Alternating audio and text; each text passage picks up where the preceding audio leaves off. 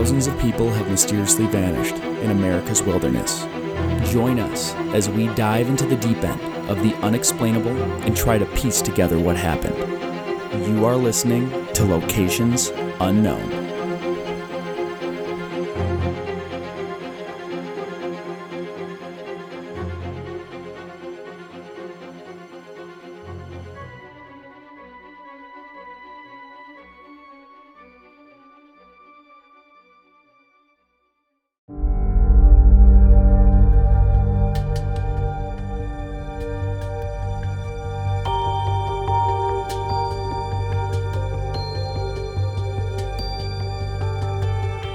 Ooh, what's up, everybody, and welcome back to another episode of Locations Unknown. I'm your co-host, Joe Irado, and with me, as always, is a guy who knew who Travis Kelce was well before Taylor Swift made him famous, Mike Van de Bogart.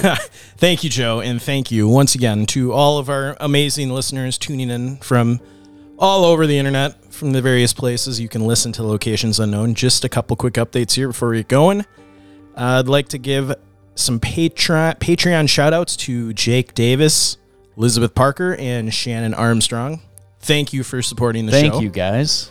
If you want to call the show, leave us a voicemail. Anything is fair game. You can call 208-391-6913. Just remember, we may play it live on a show, so Most likely we'll play it live on the show. So just keep that in mind when you're calling in. If you want to support the show monetarily, you can visit our Patreon page, sign up for exclusive Patreon-only episodes. We'll probably record something for that tonight after this. We have YouTube memberships, similar as Patreon. We've got premium subscriptions on Apple. We've got stores on Facebook, our website. And if you don't have the money to do that, at least share the show with all of your friends and family and on social media. That helps spread the word. Absolutely. So, I don't know, anything from you, Joe? No, sir. All right, everybody, let's gear up and get out to explore Locations Unknown.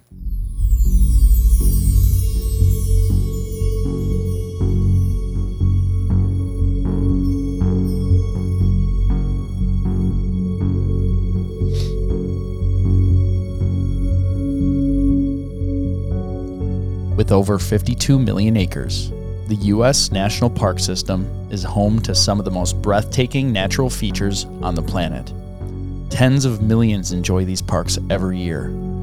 Join us this week for an installment of National Park Cold Cases as we explore Yosemite National Park.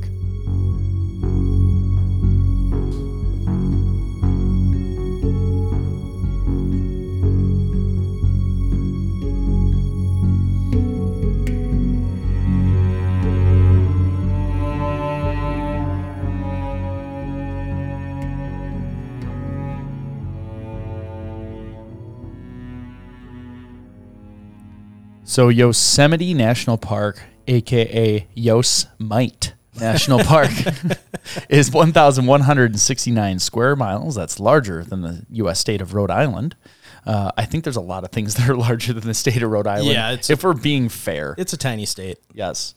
It's located in California. It was established October 1st, 1890, and sees roughly 3.6 million visitors per year. And this was as of 2022. We're starting to get updated numbers that are before COVID. That's kind of nice. Let's see here. Let's go over a little habitation history of the area. I scanned over this briefly and saw all the curveballs you threw at me. Just probably fun for that one post I posted online that got real popular, huh? Yeah, that's what as soon as I read, I'm like, oh, he's getting me back. We should play that video for our patrons if they didn't see it. That'd be funny. Oh, yeah. So the history of people in Yosemite goes back thousands of years. American Indians traveled and used this area since the Ice Age glaciers receded, providing an environment for plants, animals, and people to survive. The indigenous natives of Yosemite called themselves the Awanichi, meaning dwellers, and Awani. The Awanichi people were the only tribe that lived within the park boundaries, but other tribes lived in surrounding areas. Together, they formed a large indigenous population in California called the Southern Sierra Miwok. It's probably like Miwok or something, but I'll keep saying Miwok because that's what I think it is. Sounded right. They are related to the Northern Paiute and Mono tribes. The other tribes like the Central Sierra Miwoks and the Yokuts who both lived in the San Joaquin Valley in Central California, visited Yosemite to trade and intermarry. In 1848 to 1855, California Gold Rush was a major event impacting the native population. It drew more than 90,000 European Americans to the area in less than 2 years, causing competition for resources between gold miners and residents. About 70 years before the gold rush, the indigenous population was estimated to be around 300,000, quickly dropping to 150,000. I almost said 1,500. That would have been huge. And just 10 years later, only about 50,000 remained. The reason for such a decline, including disease, birth rate decreases, starvation, and conflicts from American Indian wars. The conflict in Yosemite, I'm going to say that a lot. I'm thinking of Yellowstone because I was just there, is known as the Mariposa War. It started in December of 1850 when California funded a state militia to drive Native people from the contested territory to suppress Native American resistance to the European American influx. Yeah, so pretty brutal recent history of the area. Kind of in line with how Native Americans were treated kind of across the country at that time. Yeah, absolutely. Sad. They're just paying people to root them out. Yeah.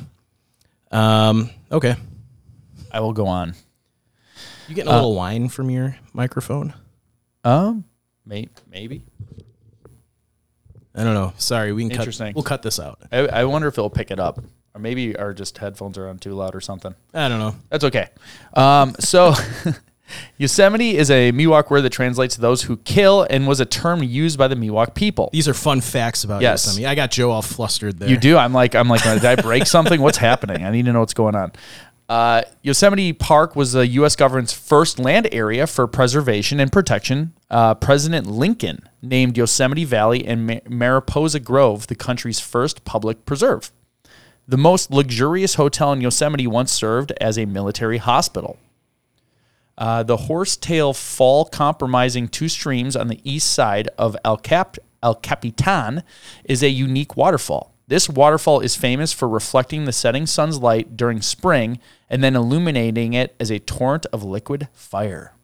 I think we've showed pictures of that on here. The fire falls. It looks really cool. So, Ribbon Fall on the west side of El Capitan in Yosemite is El Capitan in Yosemite is the longest single drop waterfall in North America, but you can find this flow only in spring. Yosemite bid for the 1932 Winter Olympics, making them the only national park to take nature spot into action. And in 2014, Yosemite National Park was one of the 7 natural wonders of North America. It's pretty cool. That's some good facts. You weren't with us when we hiked it during COVID. No, I was recording it at right. Unexplained with William Shatner. Yeah. I wanted to go, so I didn't even get to meet Shatner, so it would have been better to go. Man.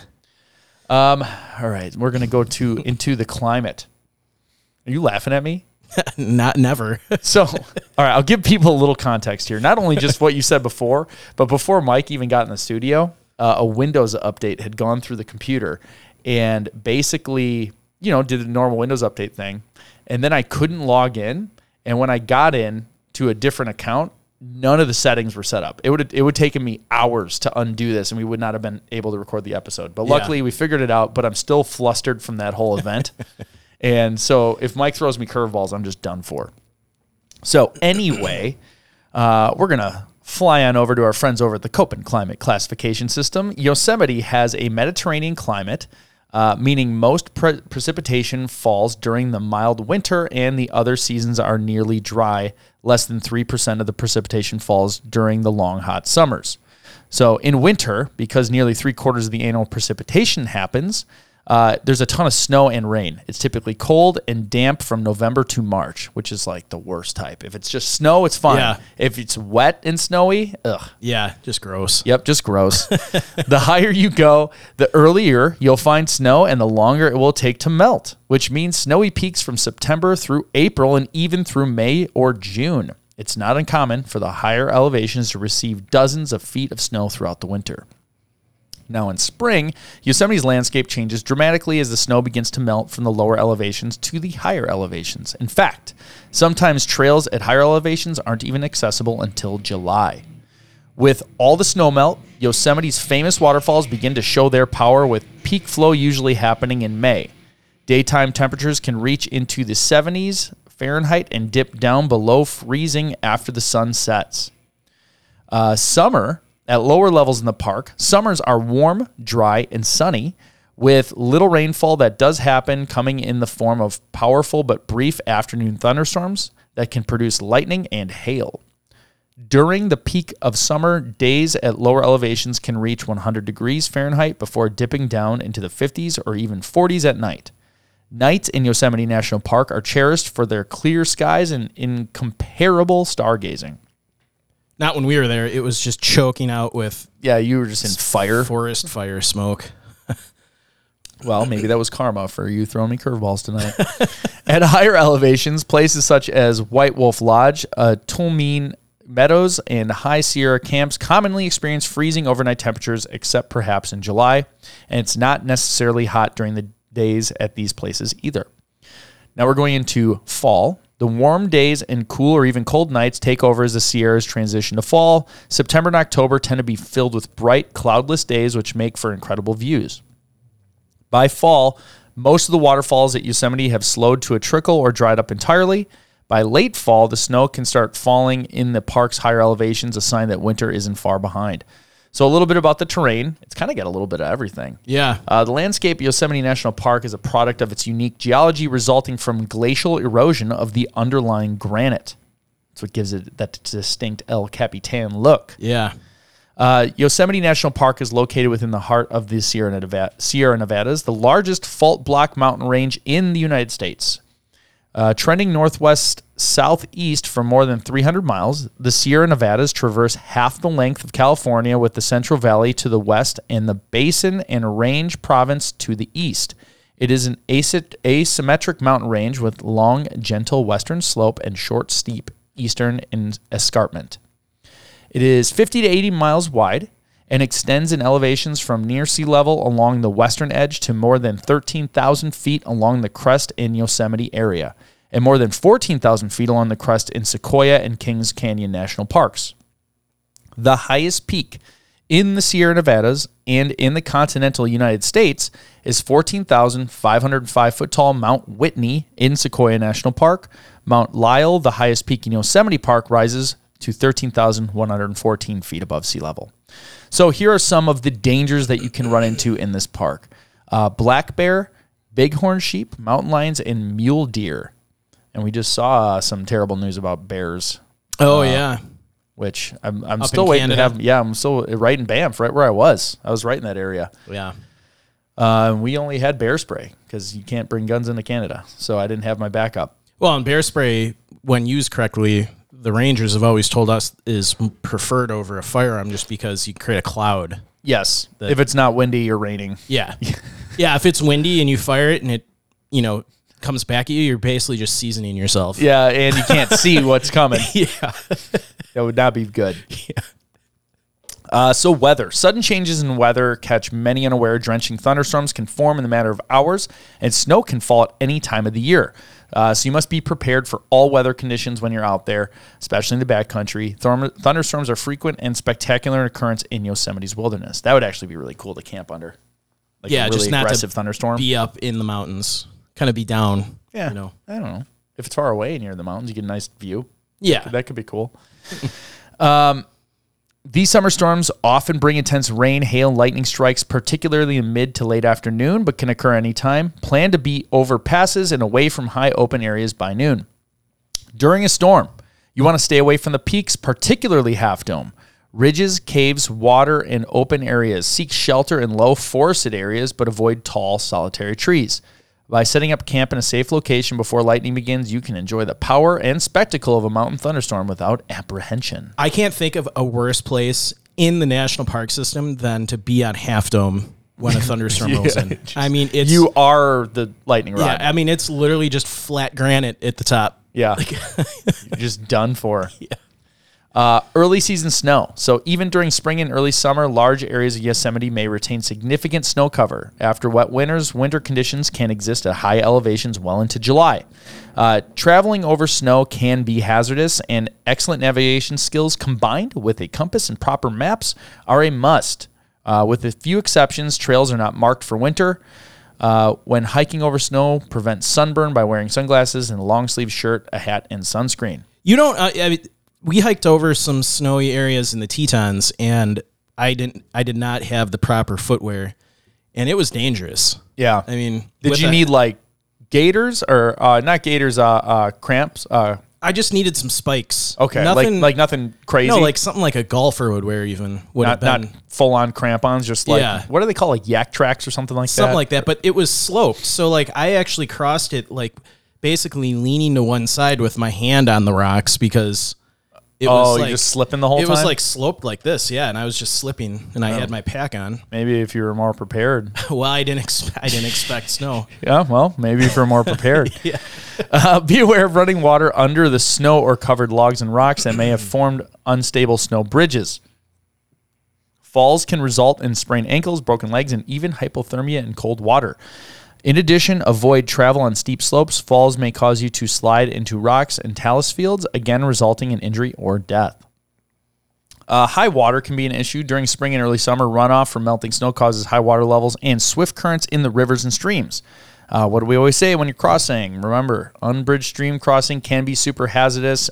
Unhook yourself from big things that can get you caught, like backpacks. Yes. Don't go in anything that's, what do we say, ankle deep?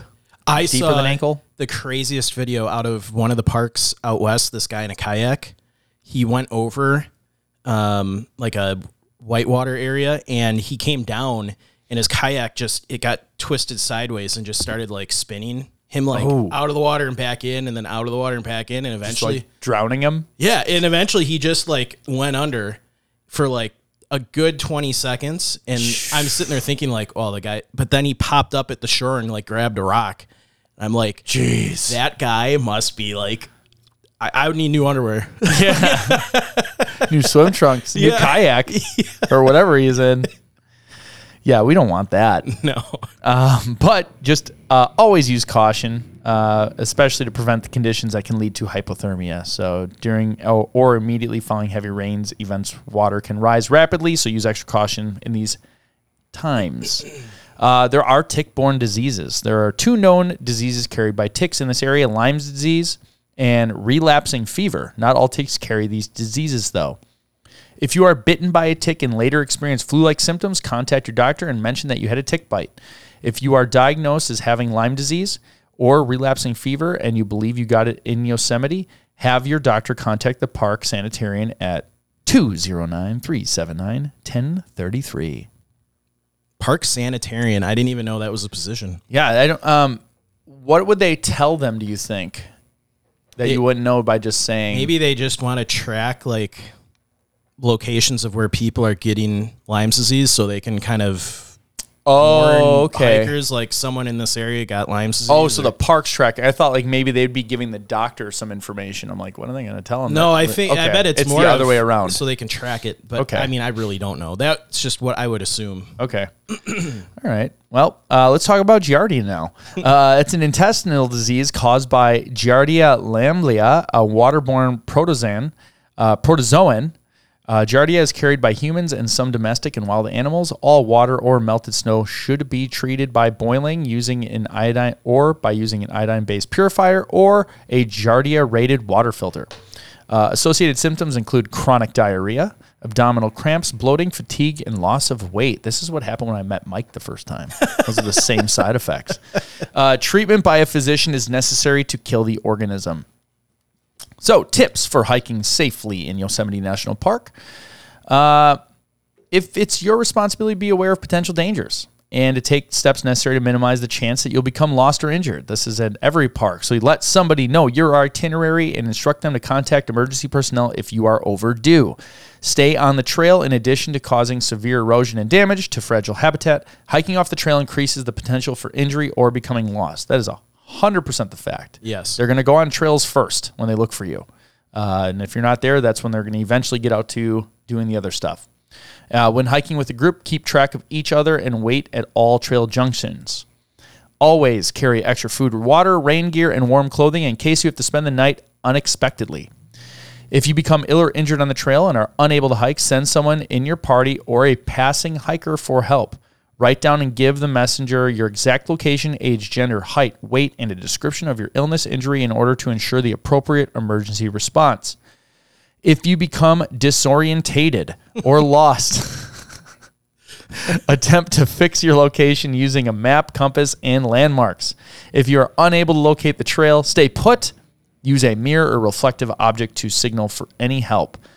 Any signal done in 3 times is a series. A series is a universal distress call. That's the same thing they always talk about if you're on like a stranded island, like 3 fires on the beach, like anything in 3s. Yeah. So, I mean, if you listen to all of our episodes, you'll notice a lot of these tips were probably not followed by the people that have gone missing. So they're very good tips to keep you alive and safe. Yeah, I think that's normally the situation is they're doing something like that or just happened to one time.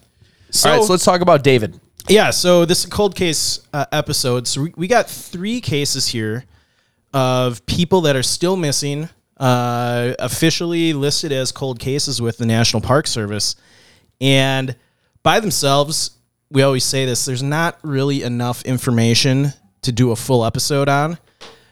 Though I actually found a lot of information on David, more than I thought I would. You probably could do a full episode on him. I mean, the reality is we could do a full episode on all these. They would just be short. Yes. Which, but now that I said it, people can be like, oh, do those. Yeah, we don't want to cheat the listeners by, giving them a short episode. So, first... start talking slower. First case is... You're listening to NPR. No. First case is David Paul Morrison. He went missing on May 25th of 1998. His remains have not been found. He was a male, age 28. He was 5'9". He was in the 150 to 160 pound range. He had brown hair, brown eyes. Last clothing or gear he was seen in, gray long-sleeved University of California Santa Cruz sweatshirt, a white t-shirt, black sweatpants or faded navy blue shorts, Nike Air sneakers, and a black, green, and yellow Osprey fanny pack. He was described as a fit and healthy, young adult, no real medical issues, other than he had a birthmark on his right earlobe and a scar on the bridge of his nose. So those would be maybe some identifying features if you're out on the trail and someone said to keep an eye out for him. He was also described as a very experienced hiker, but did not appear to be equipped for overnight camping, according to hikers that had last seen him. And weather was wet and cold at the time of his disappearance. I always call into question when someone's described as an experienced hiker, but then you find out they completely didn't bring the proper gear with them for their hike. It's kind of contradicting the statement, but from what I was able to find research-wise, he was an experienced hiker. So, kick off the timeline here. He had been staying with his girlfriend, according to officials, and he had heard about the Half Dome climb from friends and wanted to try it out during the holiday weekend. So, on May 24th of 1998, this was a Sunday, in the evening, I believe him and his girlfriend had spent the night at Curry Village. Now, Joe will probably pull a map up of Yosemite. We can go through these locations because that's a good idea, Mike. And a lot of these hikes, we were on when we went and hiked in Yosemite. So some of them are very, like the trail that he went missing on is a very heavily trafficked trail. The one to the chains. I mean, everyone in Yosemite wants to do the chain hike up Half Dome. So it's not like he wasn't running into people. I mean, I don't know how busy it was back in 1998, but even when we were there with all the forest fire smoke during COVID, it was still, very packed. That trail was busy. So it is now May 25th of 1998, which is a Monday, 5:30 a.m. He left his tent cabin at Curry Village for Half Dome early without a parka, hiking boots, or any other protection from rain or snow. Wearing tennis shoes, pants, a sweatshirt, and a small pack, he walked in rain along the mist trail past Vernal and Nevada Falls and through Little Yosemite Valley. The rain had started to turn to snow at higher elevations on the approach to Half Dome. So Joe is pulling up this now. I don't know if you could find Little Yosemite Valley, if that's easy to find. Well, I'll type it in and see what they say. Oh, jeez. Little Caesars. All right there, little. Whoa. There we go. So, I wasn't even in the national park. Jeez. So this is generally where, so he went past Vernal Falls, Nevada Falls, and he was last seen in Little Yosemite Valley, which is on the way to the Half Dome chain hike. Okay. So. Here's Half Dome. Where's the chain hike start? On this side? I'm guessing he went Vernal, Nevada. I believe so. I think it's right up, right up there. I think that's where it. I wonder if you can see it on here. You might be able to. Isn't it just right up this slope? I'm pretty sure it is, yeah. Yeah. Okay. So, it is now same day, the 25th, and it's now 6:30 a.m. There were media reports that this was actually 7:15, but I found a search and rescue operations report that stated 6:30, so that's the time I'm going to go with. This would be the last time he was seen by anyone. So he was last seen by other hikers in the Little Yosemite Valley while he was en route to Half Dome. According to the operations report from the SAR team, a storm had dropped rain and snow that Monday, and visibility was low. So same day now, it's the afternoon. When he didn't return from his hike up Half Dome, his girlfriend reported him missing to the authorities. So let's move forward a day now. It's May 26th of 1998. It's a Tuesday. This is when the search kind of started. So a team of 75 searchers were looking for David, assisted by 5 dog teams and a California Highway Patrol helicopter. They were focused primarily on the Half Dome Trail. Unfortunately, though, the Park Service search was hampered by poor weather and because the staff were already busy rescuing 2 climbers who were stuck near the top of El Capitan. So they already had their hands full with other search and rescue operations that day. Yeah, so many people go to this park. I can't imagine that they're not doing work all the time. Yeah. So it's now May 27th of 1998, Wednesday. This is when the search really kicked into gear. So the search had now expanded to include trails other than the Half Dome Trail and the drainages leading away from the Half Dome area. Rescue team managers said there's an increasing probability that David is unable to move about or respond to searchers' calls. So it's now May 28th of 1998. So this would be Thursday. The search again expanded to even more areas outside of the primary Half Dome trails. Teams from the previous day's search were assigned to the field first.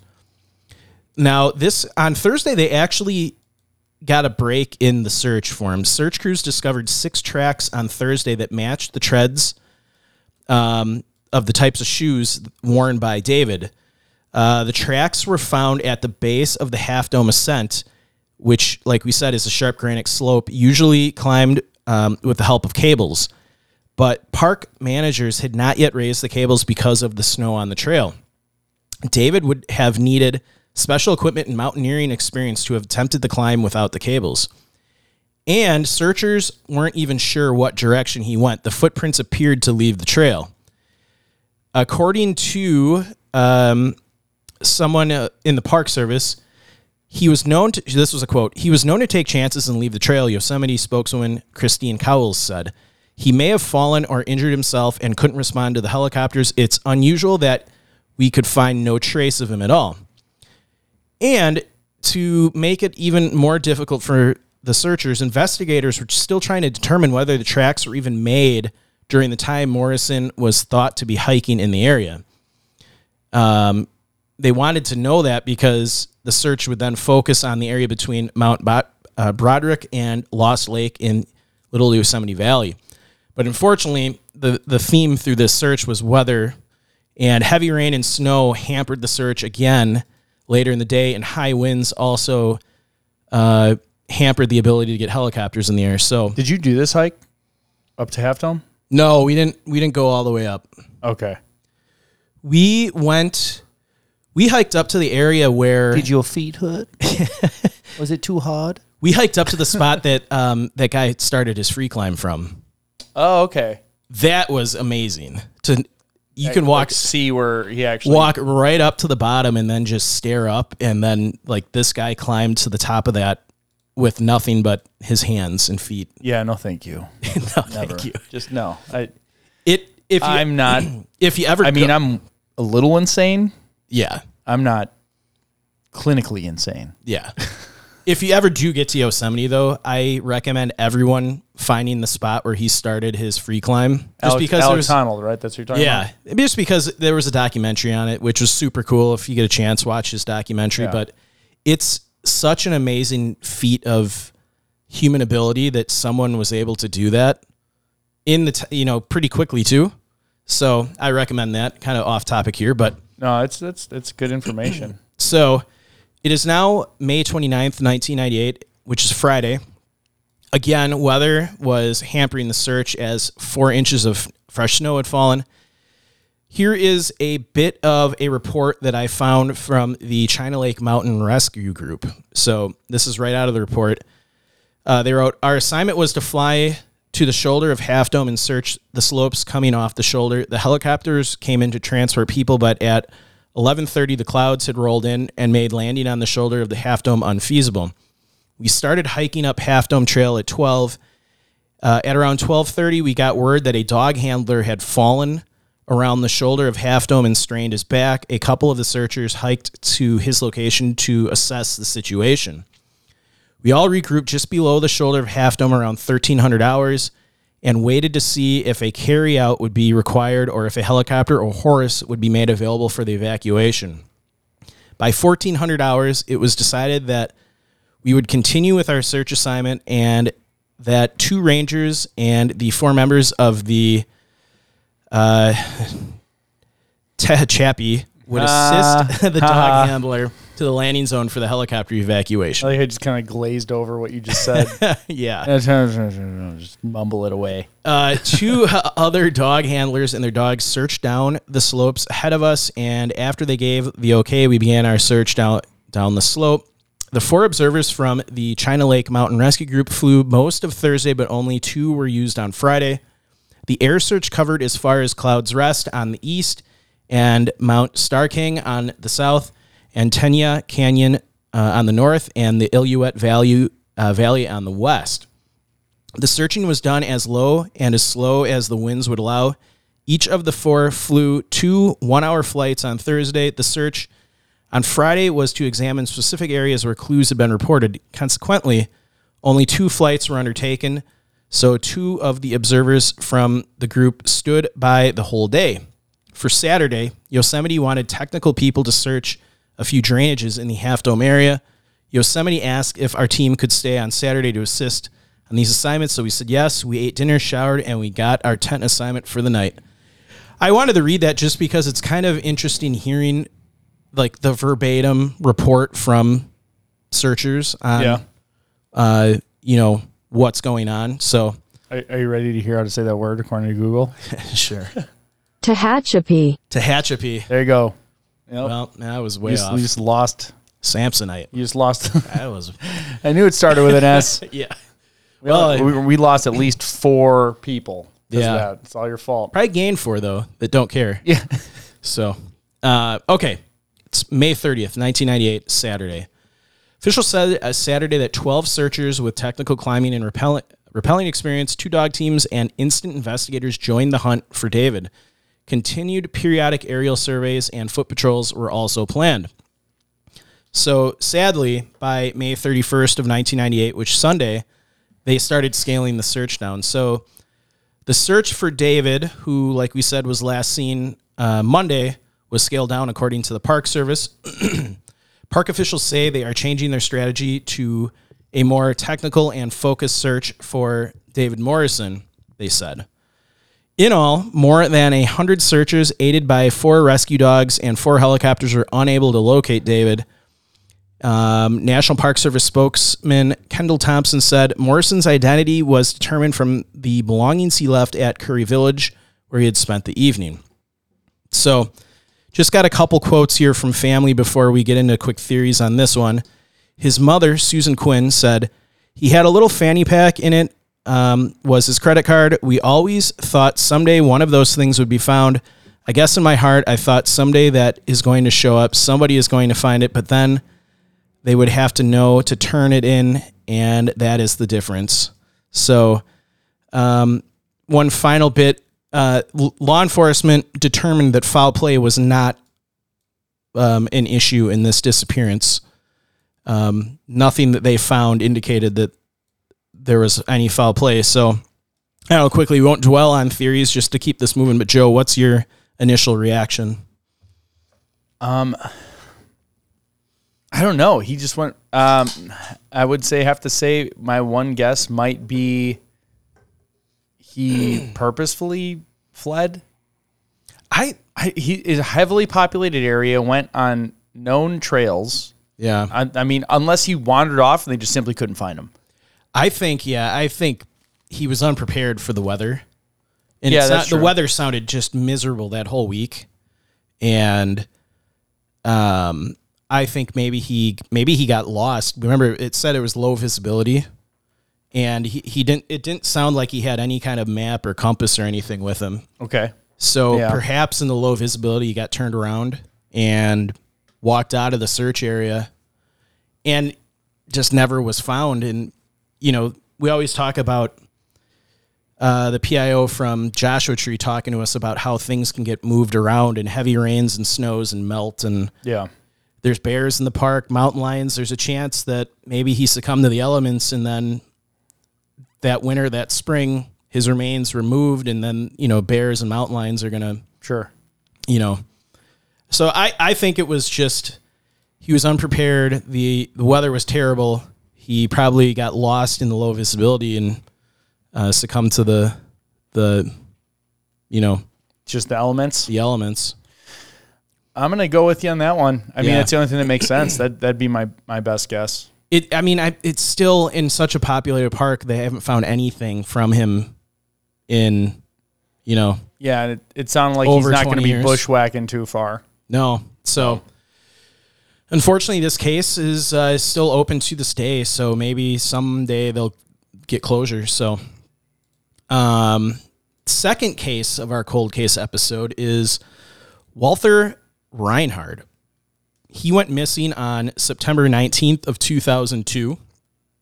A lot of articles I read stated September 30th, 2002. That was when his car was found. He was last seen, or he was last heard from on the 19th. That's when he started his hike. So you need to do more research. You clearly don't do enough when you're correcting news sources. Yeah. So his remains have not been found. He was male, age 66, 5'8", 145 pounds. This guy was prepared. At least, like he knew his stuff. Oh, he was an ex-Marine. Okay. We'll get into that. So possible gear he was in. Well, he had gray and brown hair, which was thinning. He was possibly wearing a gray felt alpine hat, as in the image of Reinhard, and leather hiking boots, and a large fanny pack. According to his family, he was in terrific physical shape. He had no medical issues and was not on any medications. He was a retired Marine that lived in Arizona. He was a member of the Elite Force Reconnaissance Squad and served 2 combat tours in Vietnam. Jeez. So very highly trained in survival. And like he hiked, very experienced in the wilderness. He hiked up to 24 miles twice a week. So he just always a Marine. Yeah. So it's safe to say, he was in terrific physical shape. He had a lot of survival training from his time in the Marines, in the Forest Reconnaissance Squad. And I don't know that if he had experience in this location, but he hiked a lot. I mean, 24 miles twice a week is more than probably 99.9% of the people in the country ever do. Yeah, it's more than I do. Yeah. So our timeline here starts in August of 2002. So Walther drove to Montana from Arizona on the start of a extended vacation. He drove to Bend, Oregon, where he met up with his hiking club. Oregon. You said Oregon. Oregon. Yeah. That's early getting yelled at. Yeah. Oregon. So September 16th, 2002, Reinhardt dropped off a friend at the airport in Bend, then got in his car and headed south to the next stop on his vacation, Yosemite National Park. On September 17th of 2002, according to family, he had arrived at Yosemite on the 17th at 4:11 p.m. and filled up his car. The family knows this because one of his cousins was tracking his credit card purchases after he went missing. His final planned stop on his vacation after he was done in Yosemite was Las Vegas. So it is now September 19th of 2002, which is a Thursday, about 9 a.m. He was last seen in Yosemite National Park and was believed to have started a hike at the White Wolf Trailhead. A park employee who was closing down the lodge in the White Wolf area is believed to be the last person to have seen him at about 9 a.m. Kevin Reinhardt said, he remembered a fellow with a German alpine hat asking directions that morning to a lake a few miles up the trail. This was also the last day that his credit card was used, where he used it to check into a motel in the area. Did it say where he was intending to go, or just the White Wolf Trailhead? And we're not even sure. That's just where he was last seen, and they believed that's where he was going to start his hike. All right. Well, I'll go White Wolf to here and just see this. At least get the start of it. Yeah. See what this looks like. What kind of elevation gain? This one's 15 miles if you're going to Smith Meadow. Yeah. 2,171 feet. So it's over 15 miles. That's not bad. Yeah, that's no joke. If you're starting that at night, don't. Yeah. I mean, that... It's not crazy, at least when it starts. Let's see where it gets the rest of that 1,200 or 1,700. It must just be like... It's pretty flat in the beginning. You're right at the end. Yeah, first 2 miles is only 53 feet. For those listening, Joe has All Trails up, and we're kind of tracing the trail that he would have hiked. And if anyone works at All Trails and is listening, we really would love if you sponsored the show. They're like, why would we do it? You're doing it for us all the time. Yeah. But we'll talk about it more. We'll start blurring you out. Nobody pay for All Trails Plus until we get sponsored. You can use it for free. No, don't even use it for free. Have like one person in your group download it, and then when they sponsor us, then all of you download it all at once. So, what the? So did it lie about the? It's okay. This is weird. It's an out and back. Did I read the elevation wrong? No, how. See, this is don't use All Trails. I'm just gonna make people. That's weird. It only did 300 feet there, and if it's an out and back, it should be 300 feet back the other way, and that does. I don't know about math, but I'm guessing 300 and 300 don't make 2,170. No, I don't know. Okay, so it's now September 30th, 2002, which is a Monday. Park rangers discovered Reinhardt's vehicle abandoned at the trailhead. Helicopters, bloodhounds, boats, and a big crew of park employees began to search for Reinhardt, but no indications of his whereabouts were found. Authorities at the time did not suspect foul play, but obviously believed that something went wrong on his hike. Park officials have said they had no reason to suspect foul play, said Deb Schweizer, a park ranger. Instead, they figure Reinhardt, a veteran hiker, decided to venture alone into the woods and something went wrong. So it's now October 1st of 2002, which is a Tuesday. Rescue crews expanded their search in Yosemite National Park. They now had 5 dog teams, 2 helicopters, and dozens of people on the ground searching in the rugged area east of Yosemite Lodge. Sadly, though, several days later, the search was called off. So the active search was called off last week, according to the Park Service. Park employees and volunteers searched all the trails within a 150-mile radius of the White Wolf Trailhead. They have calculated that there's a 97% probability that he is nowhere they've looked so far. Now, this is a quote. "It's a wilderness area, it's extremely rugged, and there are some cliffs that couldn't be searched for safety reasons," Schweizer said. "We're appealing to anyone who might have bumped into him to let us know where he was headed. What we're needing right now are some leads." So the Sons and a large number of park employees volunteering their time had continued to look for him after the search was concluded.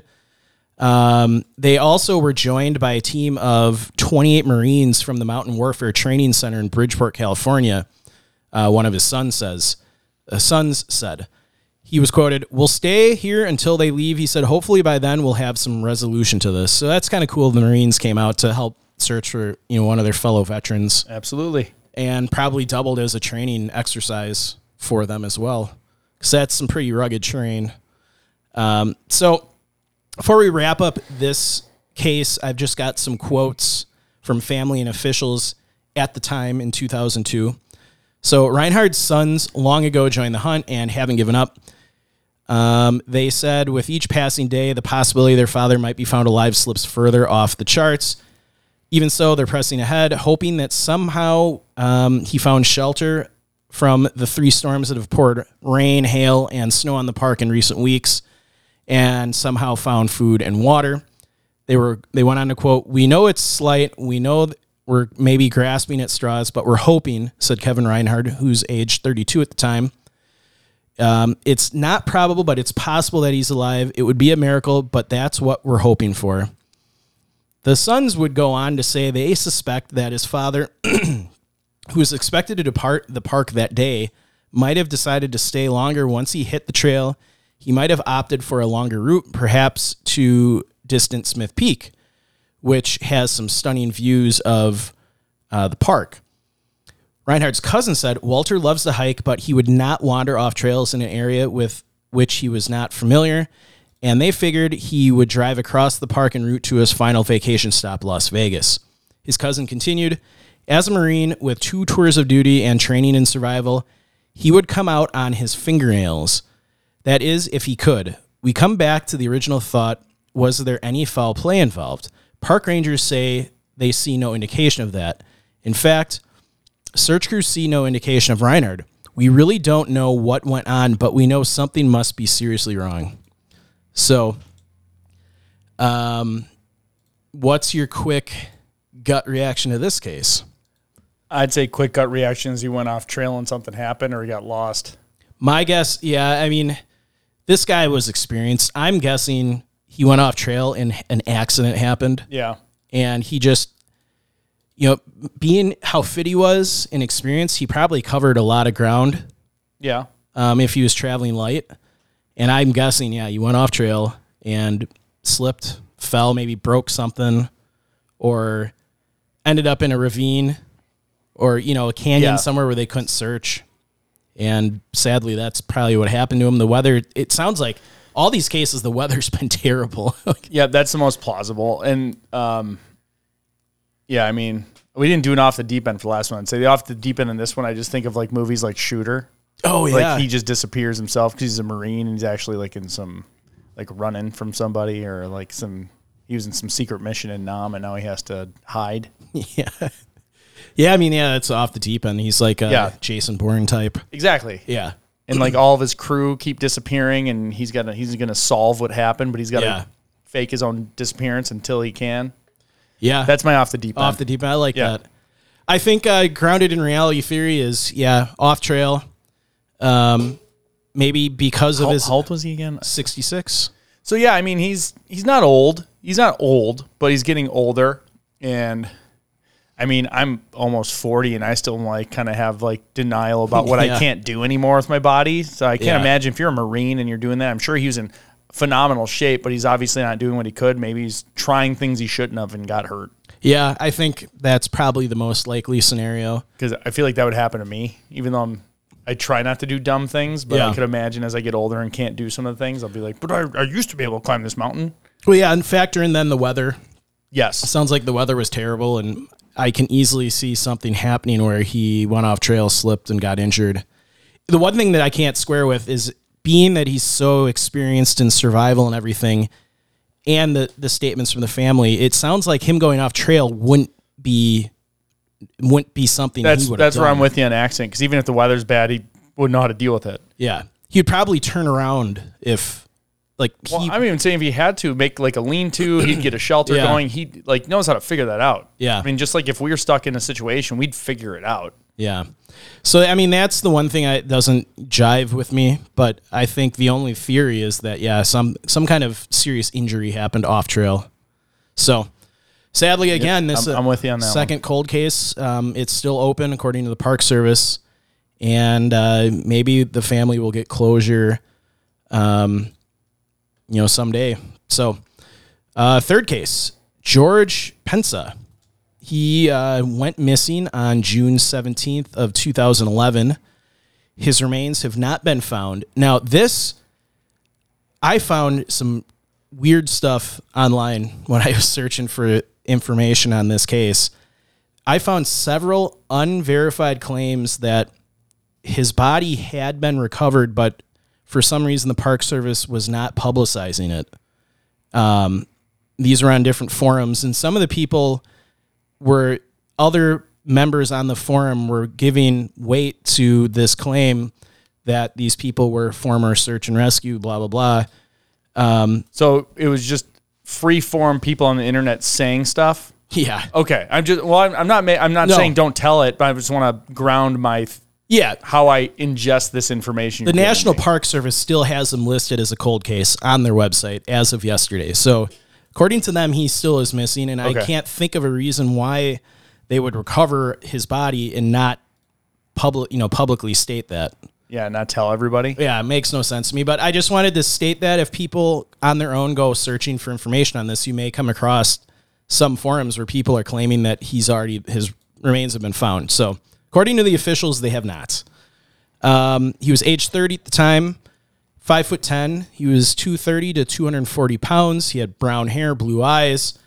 Clothing he was last seen in, he was carrying a cloth bag with little food and water. He had gray sweatpants with white stripes, black t-shirt, or a tank top with a D&B logo across the chest. And he had sneakers or tennis shoes. DNB or Dave Matthews Band or drums and bass? D and ampersand B. Oh, okay. Yeah, whatever. I don't know what. I just know drums and bass. Drums and bass. I love that music. And yeah, he was in tennis shoes that were gray/bluish color. Other than that, we don't have a lot of information on his personality, medical issues. He was from Hawthorne, California, so we do know that.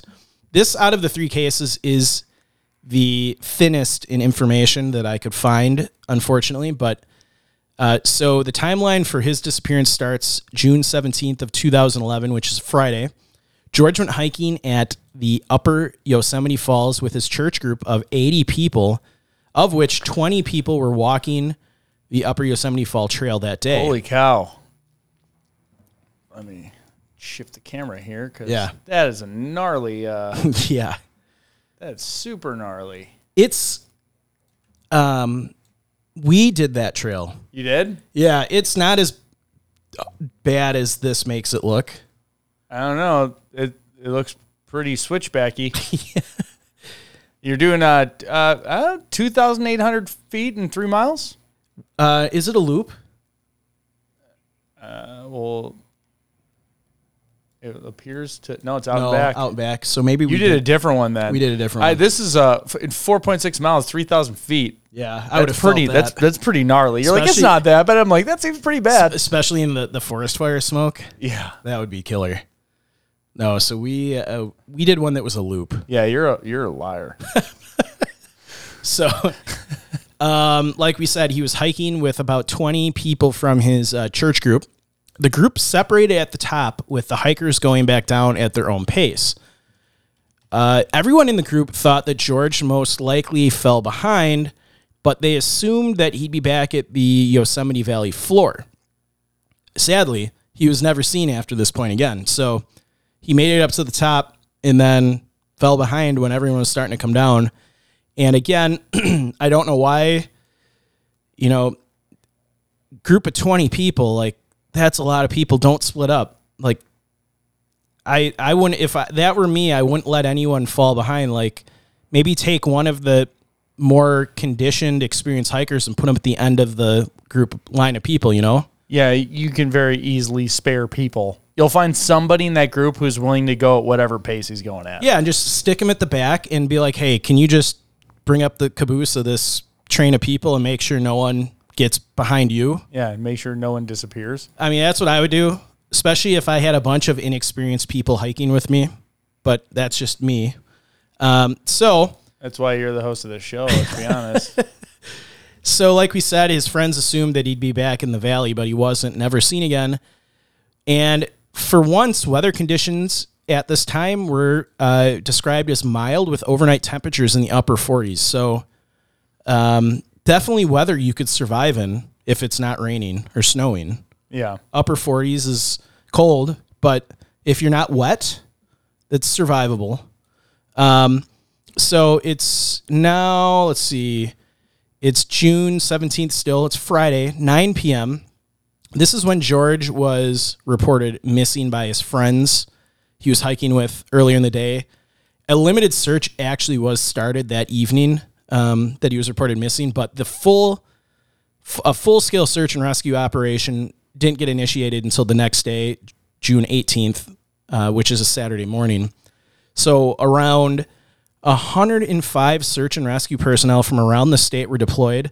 Helicopters and 6 search dogs, including Yosemite National Park Search and Rescue, Inyo County, Mono County, Mariposa County, Marin County, Fresno County, China Lake, Los Angeles County, Nevada County, Sierra Madre, Yosemite Search and Rescue Dog Teams, Sequoia and Kings Canyon National Parks, and California Explorer Search and Rescue. So they got a ton of people out there in less than 24 hours, which is pretty impressive.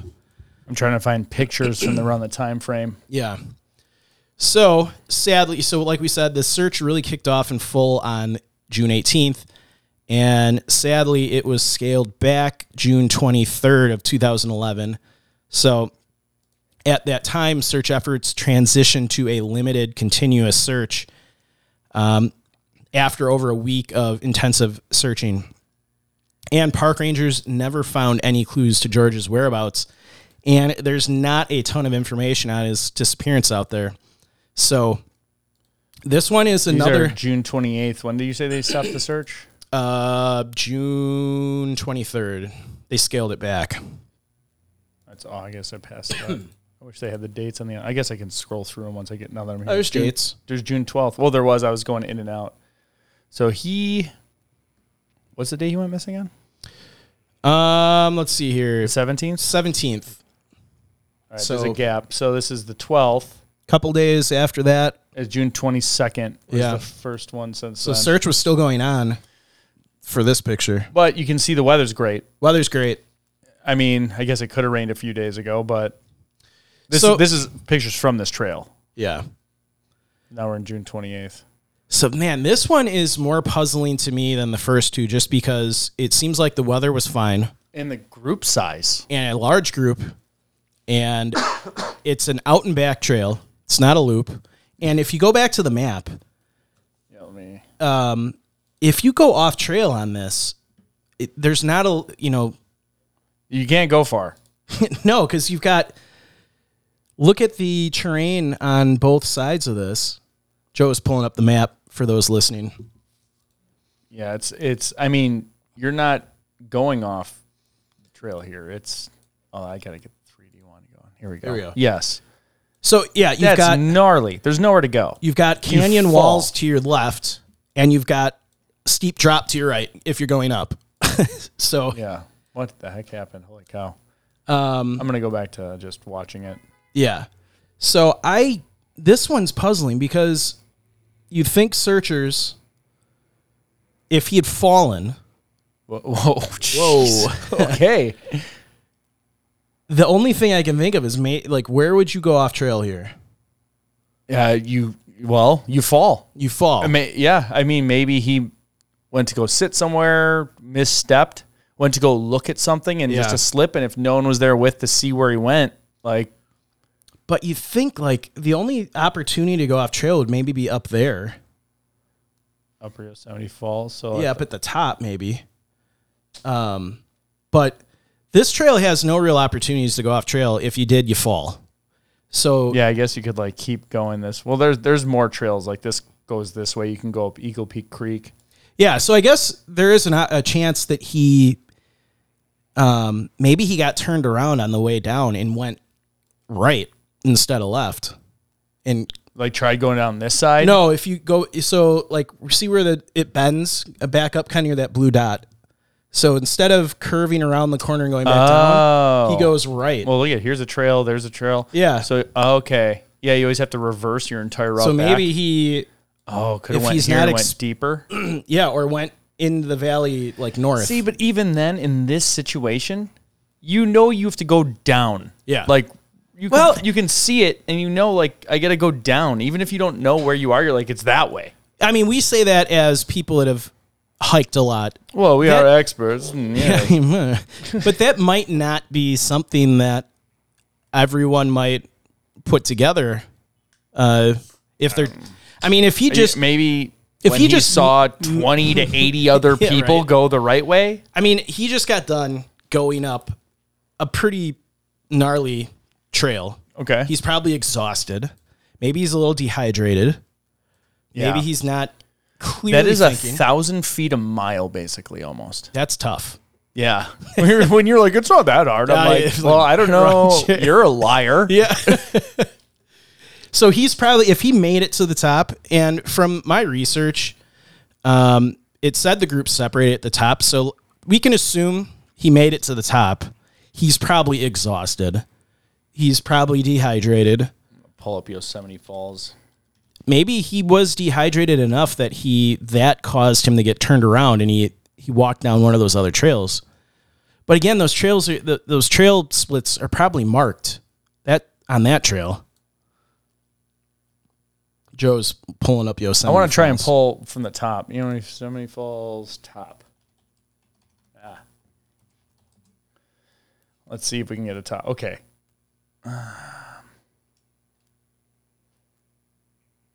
There's there's a couple. I'm just trying to I wish no one's gonna take a picture of what I want to see. I know, right? Looking towards the trail. We'll just have to do it. Yeah, we'll have to I guess we just gotta go there. I mean, here's some of it. I mean, look at this. You can fall off this. But you think searchers probably searched every inch of the valley floor under that unless trail. He got caught, he fell and was stuck. He fell in the waterfall. I don't know. Even then,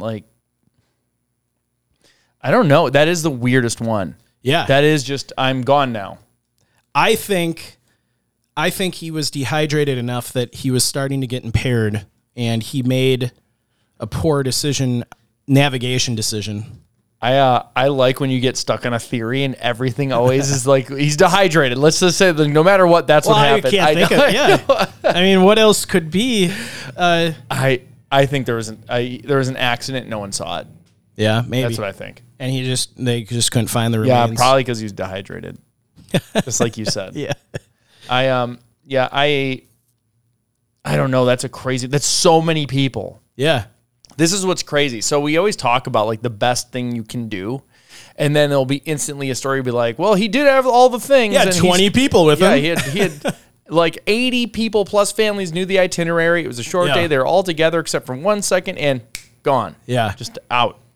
Yeah. So that out of the three, that one is the one I'm having the hardest time coming up with a theory. That's why I just said dehydration, poor, impaired judgment. I'm with you on that one. That's such a gnarly. Yeah. Yeah, and there's so many people in there. Yeah, Yosemite Village is right in the valley below it. I mean, there's thousands of people there. Yeah. So we keep saying, he's with 80 people. He's with 1,000 people probably. Yeah. Just 80 of them he knows. Yeah, and I mean June is beginning to be, the tourist time for Yosemite. Did he have like an enemy in his church group that like took the opportunity? I'm like, I don't know. I'm kind of like, it's a little jokingly, but like kind of a little serious too. Like, Yeah. this is like too gnarly to not be foul play. Yeah. That's going to be my off the deep end. There's like some rift in the church group and he was behind and someone offered to stay with him or With just that- knew and like hung back. And That many people in the group, maybe he wasn't even on the hike and they thought he was. I'm assuming that they would have questioned Yeah. the church group people who somebody would be like, yeah, I know that guy. Or that's the off the deep end. None of them liked him. The whole church group's in on it. I don't know. This one is very puzzling because the weather was good. Lots of people. Obviously, we don't know his experience level, but I don't even think it matters yeah. for this because he was around so many people. It's why the heck is he gone? And they searched a 150-mile radius, I believe. Did I say it? Was that this case? Or that might have been the last case. Not so. That was not this one. Yep, you're a liar. I can't. Do more research, Mike. We can be safe to assume with the massive search and rescue operation they had out there, they probably did search all the surrounding trails that connected to this. Yeah. And it had his picture out there for everyone to see, you know, the thousands of other people Yeah. that were out there. Like, that's what's wild. That's probably one of the most populated areas that we've done at Case so far where someone's gone missing. Yeah. Like, because this is one of the most popular parks with the best weather. Yep. Based on those pictures we were seeing, in one of the more popular areas Yeah. of that park. Yeah. This is That's a puzzling wild. one. I got nothing. I got nothing else. Yeah. That's all my theories plus the off the deep end one. So Yeah. Well, that was a good 3 cases. Like it. Well, thanks again for tuning into our show. We appreciate all of you for listening and sharing Locations Unknown with your friends and family. Be sure to like and follow us on Facebook, Instagram, and Twitter. Oh, and YouTube, where you can find the videos of each episode. Also, if you'd like to support the show monetarily, please visit our website or Facebook store to buy some cool, sweet swag. And subscribe, if you can, to our Patreon accounts on YouTube and on Apple subscriptions. And if you are a Patreon subscriber and you have a Spotify account, you can link them. So you can do the paid episodes on Spotify as well. And you also get access to extra additional shows, and we got to still schedule our Zoom call. yes. We got to do a trial to figure out how to work it with all this stuff, and then we'll schedule that one. But those are a lot of fun, actually. It's just every patron's invited. This will be Yeah. the biggest one we've sent an invite out to, and we just kind of open it up. We talk about anything, like personal stuff, like what we love most about doing the show. It's just free for all. And they were always great when we were real early. We only had like 8 people on. Yeah. They were so much fun. I got to learn a lot about some of our listeners. It was a good time. And if you don't want to actually join the call, you can still send in, you can still join and chat. You don't have to turn your camera on or even your audio on. You can just send questions in the chat. Yep, you don't have to be seen. We don't force that or anything. Yeah. So, and lastly, when enjoying the beauty of nature, whether backpacking, camping, or simply taking a walk, always remember to leave no trace. Thanks, and we will see you all next time.